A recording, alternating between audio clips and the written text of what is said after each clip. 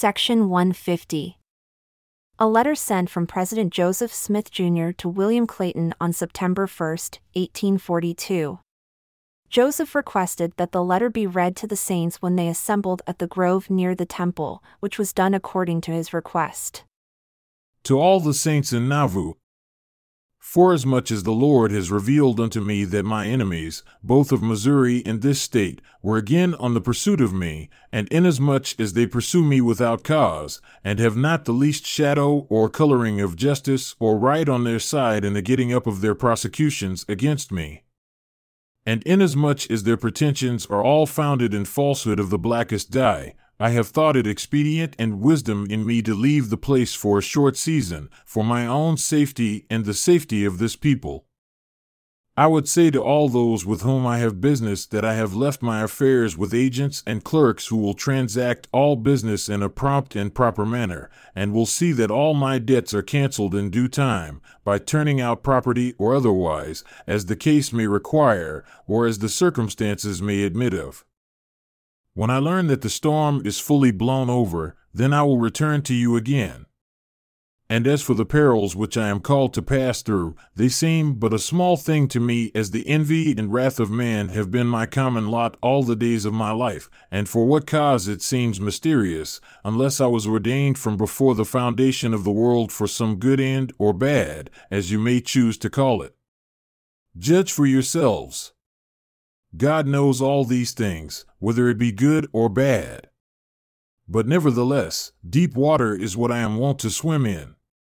It all has become a second nature to me, and I feel, like Paul, to glory in tribulation, for unto this day has the God of my fathers delivered me out of them all, and will deliver me from henceforth, for behold, and lo, I shall triumph over all my enemies, for the Lord God has spoken it.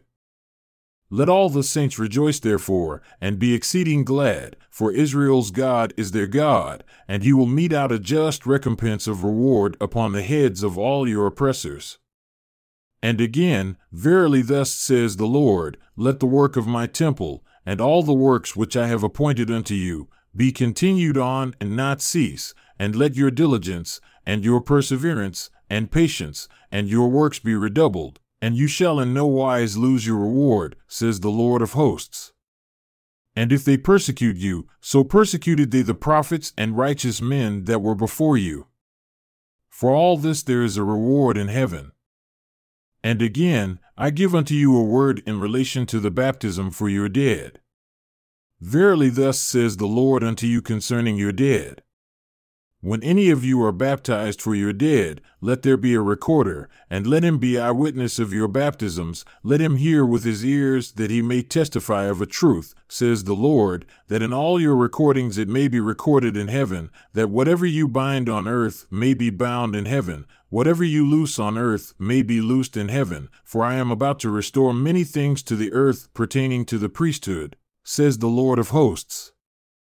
And again, let all the records be had in order, that they may be put in the archives of my holy temple, to be held in remembrance from generation to generation, says the Lord of hosts. I will say to all the saints that I desired with exceeding great desire to have addressed them from the stand on the subject of baptism for the dead on the following Sabbath, but inasmuch as it is out of my power to do so, I will write the word of the Lord from time to time on that subject and send it you by mail, as well as many other things. I now close my letter for the present, for the want of more time, for the enemy is on the alert, and as the Savior said, the prince of this world comes, but he has nothing in me. Behold, my prayer to God is that you all may be saved, and I subscribe myself your servant in the Lord, prophet and seer of the Church of Jesus Christ of Latter-day Saints.